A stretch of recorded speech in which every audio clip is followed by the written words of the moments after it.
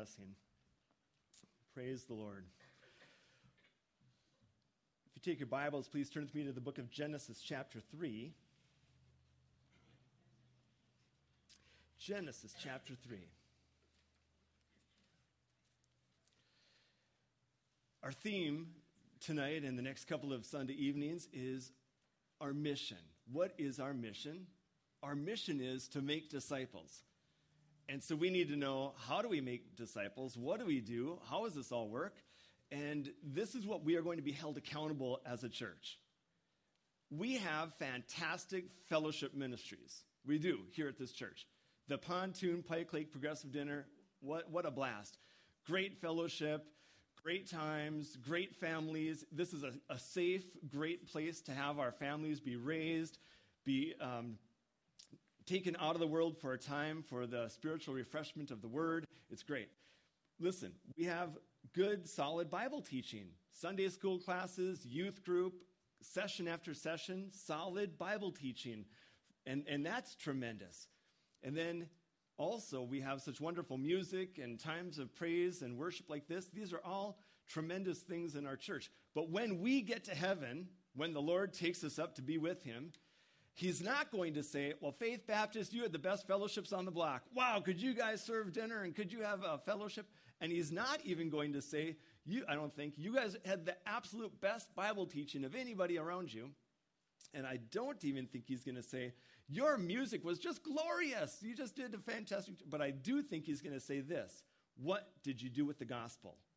What did you do with the gospel message in bringing it to the neighbors and to the city where you live? We've got tremendous missionaries. You know that. 15 missionaries scattered all over the globe that either have finished their ministries or some are still doing them today.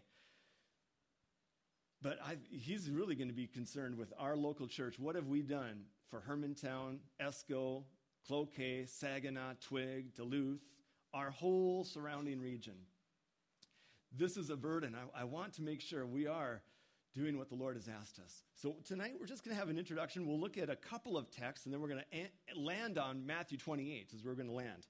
But before we get there, just a few verses to stir your thoughts and provoke you. Have you just think of some glorious truths with me. Let's pray. Father, thank you for our time together in the Word.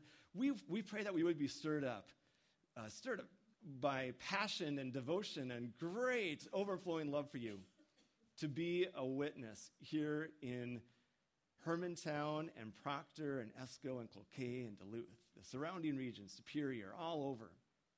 But Father, we need to have a compassionate heart for those just right in our midst that we rub shoulders with and we see and we run into in the supermarket. And Father, give us a burden and a compassion and a love that we would boldly proclaim the great message of the gospel. I thank you that you are a seeking and saving God. You have sought us and you have saved us. And now you have asked us to go and deliver that same message. Thank you, Father, for your greatness and the greatness of our salvation. Thank you for the Lord Jesus and His obedience going to the cross and rising again. It is the only message that saves, and we thank you for it, Father, to the praise and glory of Jesus. Amen. All right, take a look at the book of Genesis chapter 3. What we have here is going right back to the start of the first family, Adam and Eve, created in innocence, living together as a perfect family. Oh, if I could just peek into the house windows of Adam and Eve before the fall. Wouldn't you like to see that? The harmony, the unity, the love, the devotion.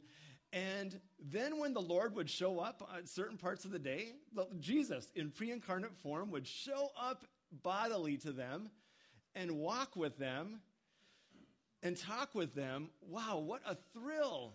What it would be, just a thrill to have that experience in the garden. But we know what happens. The serpent appeared to the woman, verse 4, lies to her about the fruit of the tree of knowledge and good and evil. He says to the woman in Genesis 3:4, you shall not surely die, for God knows that in the day you eat of it, your eyes will be opened and you will be like God, knowing good and evil.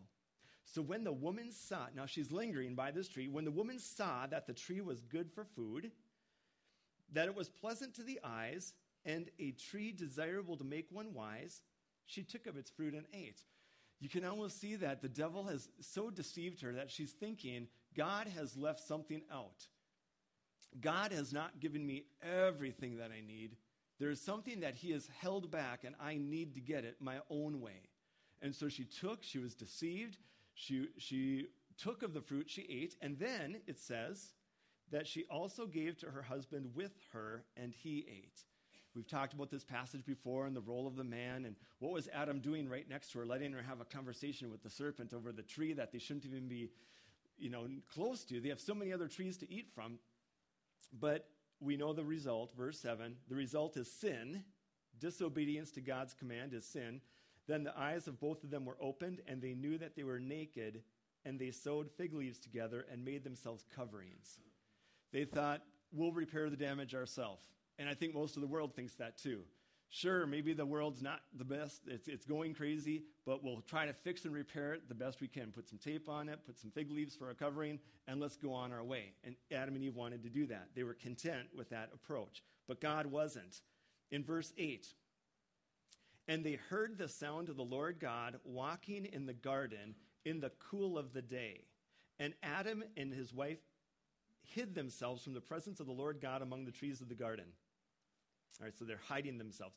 Then the Lord God called to Adam and said to him, where are you? So do you see who's initiating salvation? It is God who is initiating salvation. So we have to remember that. When we go out witnessing and making disciples, God is the initiator. We're simply the messenger. He's the one that has come down and initiated salvation, and he's searching out right now. Do you believe he's searching out men and women in Hermantown and this surrounding area that he wants saved?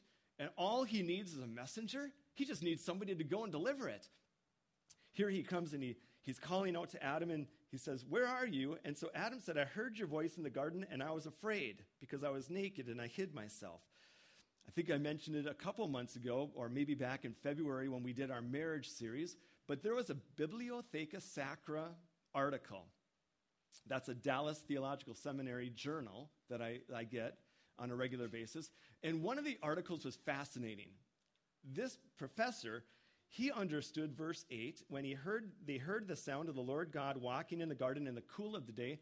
Most people read that like this type of evening, cool breeze, sunny skies, and the Lord's looking around, Adam, where are you?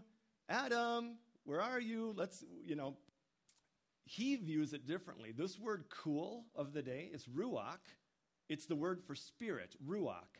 But if you look it up in a Bible dictionary, ruach can also mean a tempest, a storm, anger, fury. So it's not just simply a wind, like a calm, cool breeze. It could be a tempest and a fiery storm. I think maybe that's more in line. Adam has sinned against a holy God. What does he deserve? Eternal separation. He deserves condemnation and death instantly, right? Without grace, there would be instant death. So the Lord God in his holiness shows up in the garden, having sinners in the garden, and he is furious.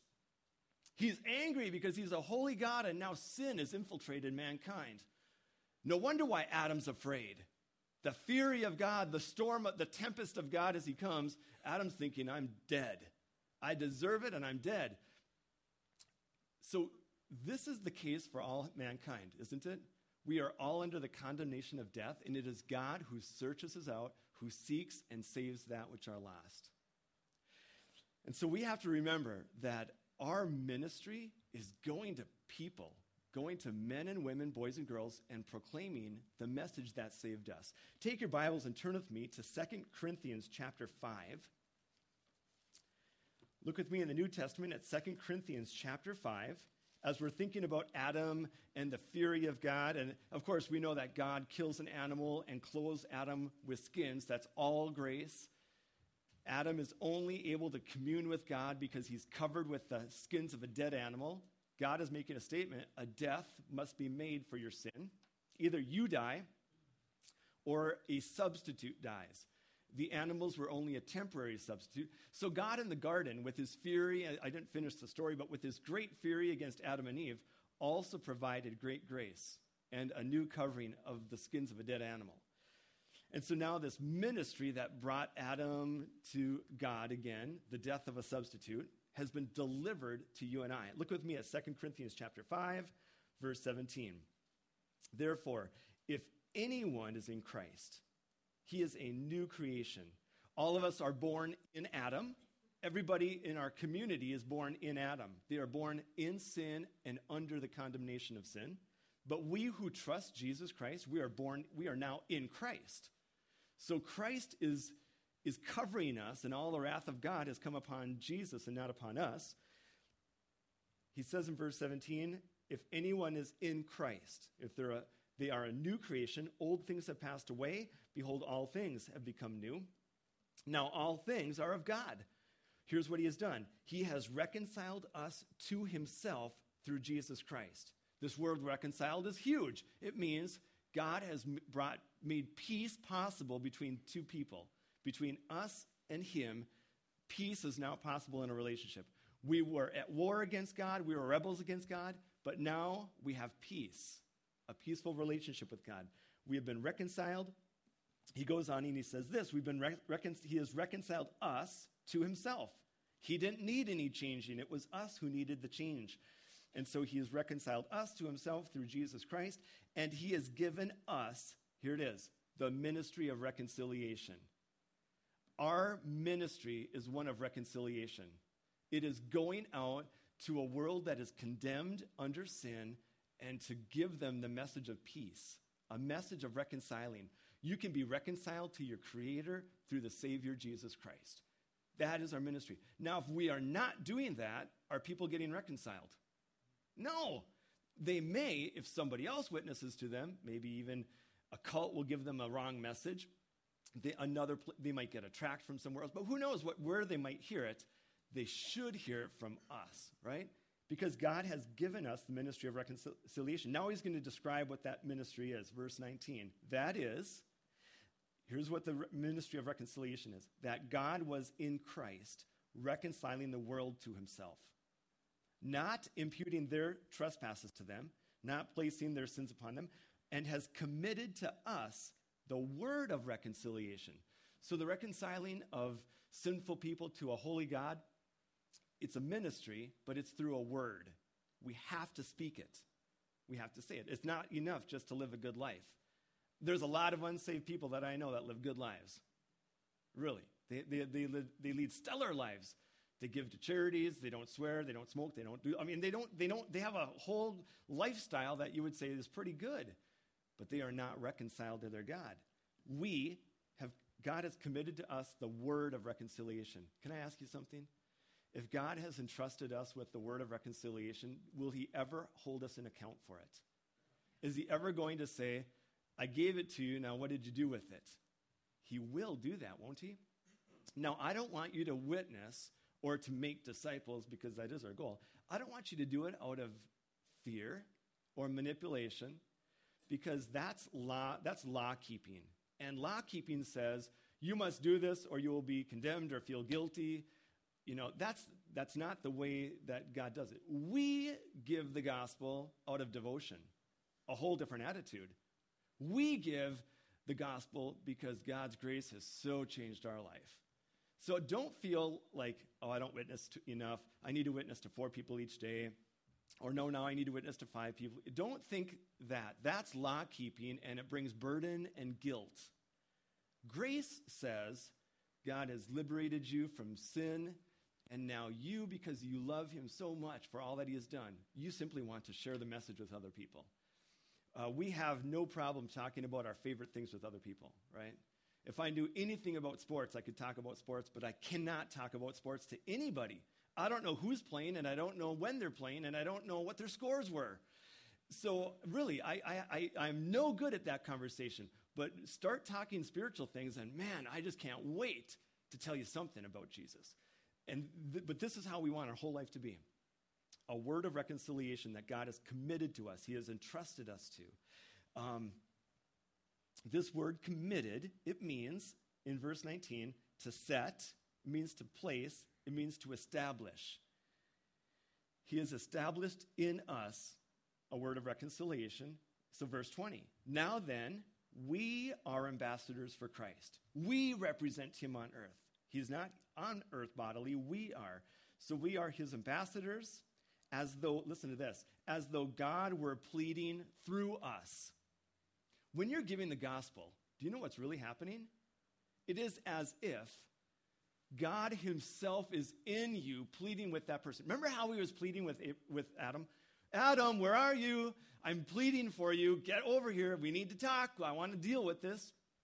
When we're giving the gospel, it's as if Jesus Christ is in our own bodies saying, please understand the gospel. Please hear the message about sin and belief in Jesus Christ. Now, that's pretty powerful to know that when you share the word of reconciliation, it's as if Jesus himself is in your body doing it, and he's just simply using your body. It's as if God was, listen to that again, verse 20. We are ambassadors for Christ, as though God were pleading through us. We beg you, and now here's our word of reconciliation. We beg you on Christ's behalf, be reconciled to God. See, the Corinthians needed to know that their ministry was outside the church. They were so focused on internal things, fighting amongst themselves. I follow Paul, I follow Apollos, I follow Cephas, I follow Jesus. They were so inward focused. Paul says, no, God has committed to you this word of reconciliation. It's as if Jesus Christ is in you, pleading with the people in your community. Therefore, as he says here, when you give the word of reconciliation, you are begging people be reconciled to God. Tomorrow, maybe you have an opportunity to talk to somebody about reconciliation. Be reconciled to God. It was interesting. It's easier for me as a pastor because people say, oh, what do you do? And right away I can go into it. I don't need any second chances there. But I was getting my hair cut the other day, and the girl's like, oh, what do you do? And I'm like, oh, well, I'm a pastor. I preach the gospel. And she's like, oh, that's weird. And I'm like, yeah, it's weird. I mean, it's probably not in your top 20 list of professions, but it's something I love to. And she's like, oh, well, so what do you do? And I mean, she's just opening the door wide for me to give the word of reconciliation. Plus, I've been studying this and working on it for a long time. So I'm thinking, am I taking all these opportunities? And next thing you know, I'm able to explain to her, here's why I do this. Because people are going to hell every day because they have sinned against a holy God. She's like, oh, yeah, that doesn't sound good at all. Whatever that, she just knew that much. It wasn't a good thing. And then I was thinking, yes, there is a solution, and it comes through Jesus Christ. It's a personal relationship with him and then I explained the substitutionary part. But it was exciting for me. I was like, yes. It was as if Jesus was using me and pleading to this individual, be reconciled, find peace with God through Jesus Christ. And then here's the message, verse 21. For he, God, made him Jesus who knew no sin. Jesus knew no sin. That's part of our message. To be sin for us. There's the substitute. He died in our place. He died for us, that we might become the righteousness of God in him. Our sin went upon him. His righteousness comes upon us. Who would say no to such a gift? If they clearly understood it's not a religion, it's a relationship. And it's something that God has done for us freely, lovingly. Wow. I was witnessing to somebody else. And it was a teacher. And she said, I would never go to your church, even after I give the word of reconciliation, I would never go to your church. I'm like, really? Why is that? Because you people give too much money. I'm like, what? She goes, oh, I'm sure you expect a lot of money in the offering plate. She goes, at our church, I can just put in $5, $10. That's it. But I mean, her whole thought was no worry about sin and righteousness. It's going to cost me something to go to church, that thing. And so what are we called to do? Give the word of reconciliation. We are just called to deliver the message. God will do the rest. He's the one who changes and saves people. Now, take your Bibles, go with me to Romans 10 for one more text. Romans chapter 10. So we are entrusted, I guess my point there is we are entrusted with the ministry of reconciliation, and God will hold us into account for it. He wants us to be bringers of the word of reconciliation. Romans chapter 10, verse 13. Here's a simple proclamation of the gospel. Romans 10:13. We don't have time to get into the context and everything, but we see a quote here from the Old Testament, for whoever calls on the name of the Lord shall be saved. Verse 14. How then shall they call on him in whom they have not believed? They can't do it, can they? Nobody out there is going to ever call on Jesus if they don't first believe in him. They must first believe in Jesus. And by doing that, they can call on him. And then look at the next phrase. And how shall they believe in him of whom they have not heard? We are asking our community to do an impossible thing. We're asking them to believe in Jesus when they've never heard it. We're asking them to have faith in Jesus and be able to go to heaven someday, but they have never heard it, so they can believe it in the first place. But why haven't they heard? Here is the next phrase. And how shall they hear without a preacher? You've got to have somebody to proclaim the word in order for them to hear it, in order for them to believe, and in order for them to be saved. And then finally, verse 15, and how shall they preach unless they are sent? So we need sent ones. As it is written, how beautiful are the feet of those, literally the word beautiful, mature. It's the word used for a flower in full bloom. How fully mature are the feet of those who preach the gospel of peace, who bring glad tidings. That's what it is. It's good news of good things. It's fantastic news of good things, right?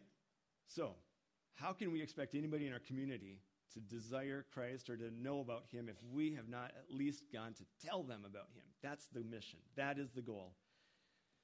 The fellowships, the Bible teaching, the praise services, they all build us up and equip us so we can leave this building and go be sent ones, giving the word of reconciliation, right?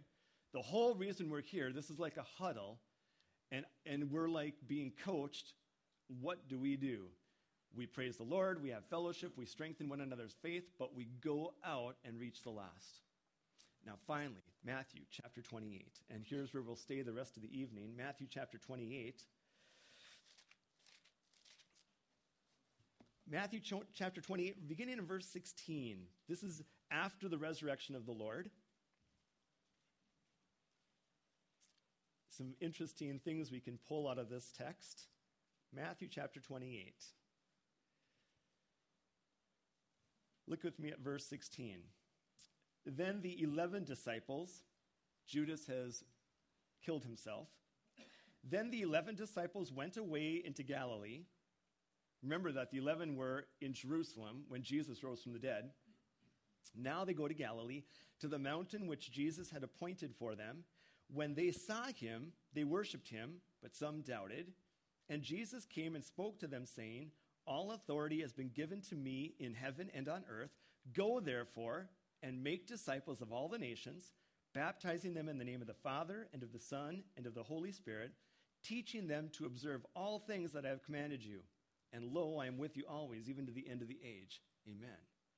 So these are the final commissioning words of Jesus before he ascends into heaven. Let me set the scene for you, all right?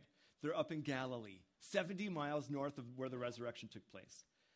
Jesus rises from the dead on a Sunday, right, in Jerusalem, and he appears that night. He's with the 2 disciples on the road to Emmaus. He's back in Jerusalem that night with the 11 disciples, and they're all in the locked room, and he shows up. Thomas is missing, though, right? Then a week later, the disciples are together on the first day of the week, and Jesus shows up in the middle of their evening. So that's now 1 week after he's risen from the dead. He's on earth how many days before he ascends? 40 days. So there's 40 days of ministry of Jesus, and already now a week has taken place. We know that before the death and resurrection in Matthew 26, verse 32, we read it this morning in Sunday school, that Jesus told the disciples, after I am raised from the dead, we will meet in Galilee. See, Jesus knew he wanted to meet up in the Galilee, not in Jerusalem, but up in the Galilee. He said that before his death. And then the angels at the tomb in Matthew 28, they tell the women, go and tell the disciples Jesus is raised from the dead, and he will meet them and you up in the Galilee. All right, so there's this big meeting and this big appointment up in the Galilee. And verse 16, we see that it's coming true. Now, when did it take place? We know that after the second meeting of the disciples in the upper room, a week after Jesus rose from the dead, the disciples make their way to the Galilee. But what do? They're waiting for Jesus. And in John 21, Peter says, let's go fishing. Right? They're fishermen. They're back up in the Galilee. They're waiting for Jesus, and he hasn't shown up. So Peter's thinking, let's go fishing. So they all go fishing. And in John 21, Jesus meets the disciples up in the Galilee at the shores of the Sea of Galilee. That's not this meeting. Now, if it took them a while to get up to the Galilee, I'm sure. It took them a little while maybe to get started fishing again. So you're talking maybe 20 to 30 days later, they're having this meeting because Jesus ascends to heaven in Jerusalem. So he's in Jerusalem with all of his appearances. He goes up to the Galilee, talks to the disciples when they're fishing, and then he has this meeting. Then he goes back to Jerusalem, and from there, Jesus ascends to heaven. So he goes there, back up to the Galilee and down. Does that make sense? My question is, who is all involved in the commission? He says here the 11 disciples went away into Galilee. We know the women were told to go up there. If you look at chapter 28, verse 5, but the angel answered and said to the women, do not be afraid, for I know that you seek Jesus who was crucified. He is not here, for he is risen, as he said. Come see the place where the Lord lay, and go quickly and tell his disciples that he is risen from the dead, and indeed he is going before you into Galilee. There you will see him. So we know the 11 disciples have been called to this mountain in Galilee. We know the women have been told to go up there. It's possible the 500 witnesses in 1 Corinthians that Paul speaks about, 500 people saw Jesus at once, could have been the believers up in the Galilee. Because it says some doubted. They worshiped him and some doubted. The 11 already saw Jesus. They knew he rose from the dead. But the other ones hadn't seen him yet. Maybe there was some doubt. Is this really the risen Lord? So can you picture up on this mountain, there's the 11 disciples. You have the women from the Galilee that followed Jesus for all those years. If you look at the book of Acts, we won't go there, but in Acts chapter 1, after Judas dies and they're selecting his replacement, Peter says, of all these men, of all this multitude that have followed Jesus from the day he was baptized to the day he ascended to heaven, we'll choose one of those. All right, they gave two options. But there were many people that followed Jesus that whole time. So you can picture, even though the 11 are specified here, that there's a multitude of disciples in Galilee that are hearing this message of the Lord. Here's my first point. If you want to be one that will take our mission seriously, to reach the lost and to make disciples like Jesus has commanded us, you have to be available. All right, my first point, you have to be available. These 11, they could have done anything with their life. Jesus rose from the dead. They could have stayed at fishing. They could have moved away. They could have done whatever they wanted to. But they knew Jesus' resurrection was real, and they were available. I would take anybody who's available way over anybody who's talented. All right? Listen, my gifts are not that great. I'm not a very good construction person. I mean, I can get through stuff. And really, I'm not that great of a musician. I mean, there's many people that are far better than me. So I don't have a lot of great talent. Mostly everything that I do is just mediocre. The one thing that I do want from day one for the Lord, I want to be available. If he needs me, I want to be used.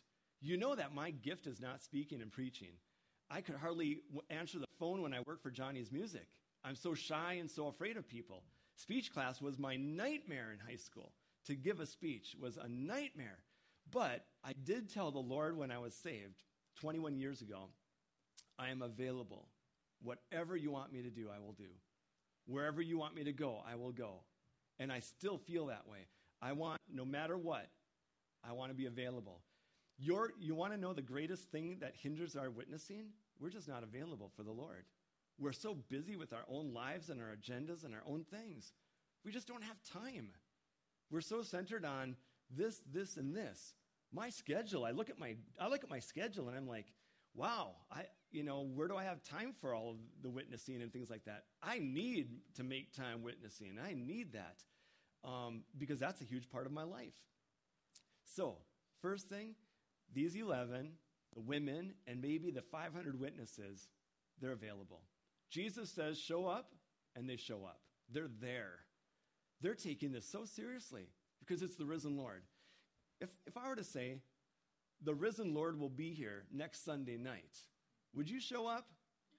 I mean, yes, you would, because he's the Lord and he's risen. But he's here anyways, isn't he? He's here when we gather together and worship. But the first thing is about just being available. Look at the second thing tonight. It says the 11 disciples, and I do think there were others involved in that whole group, went away into Galilee to the mountain which Jesus had appointed for them. And when they saw him, they worshiped him, but some doubted. I think some in that crowd, maybe as Jesus was approaching, you can see in verse 18, it says, and Jesus came. It's the Greek word to come near to something. So as Jesus was coming near, people were doubting, saying, is that the risen Lord? Is it not the risen Lord?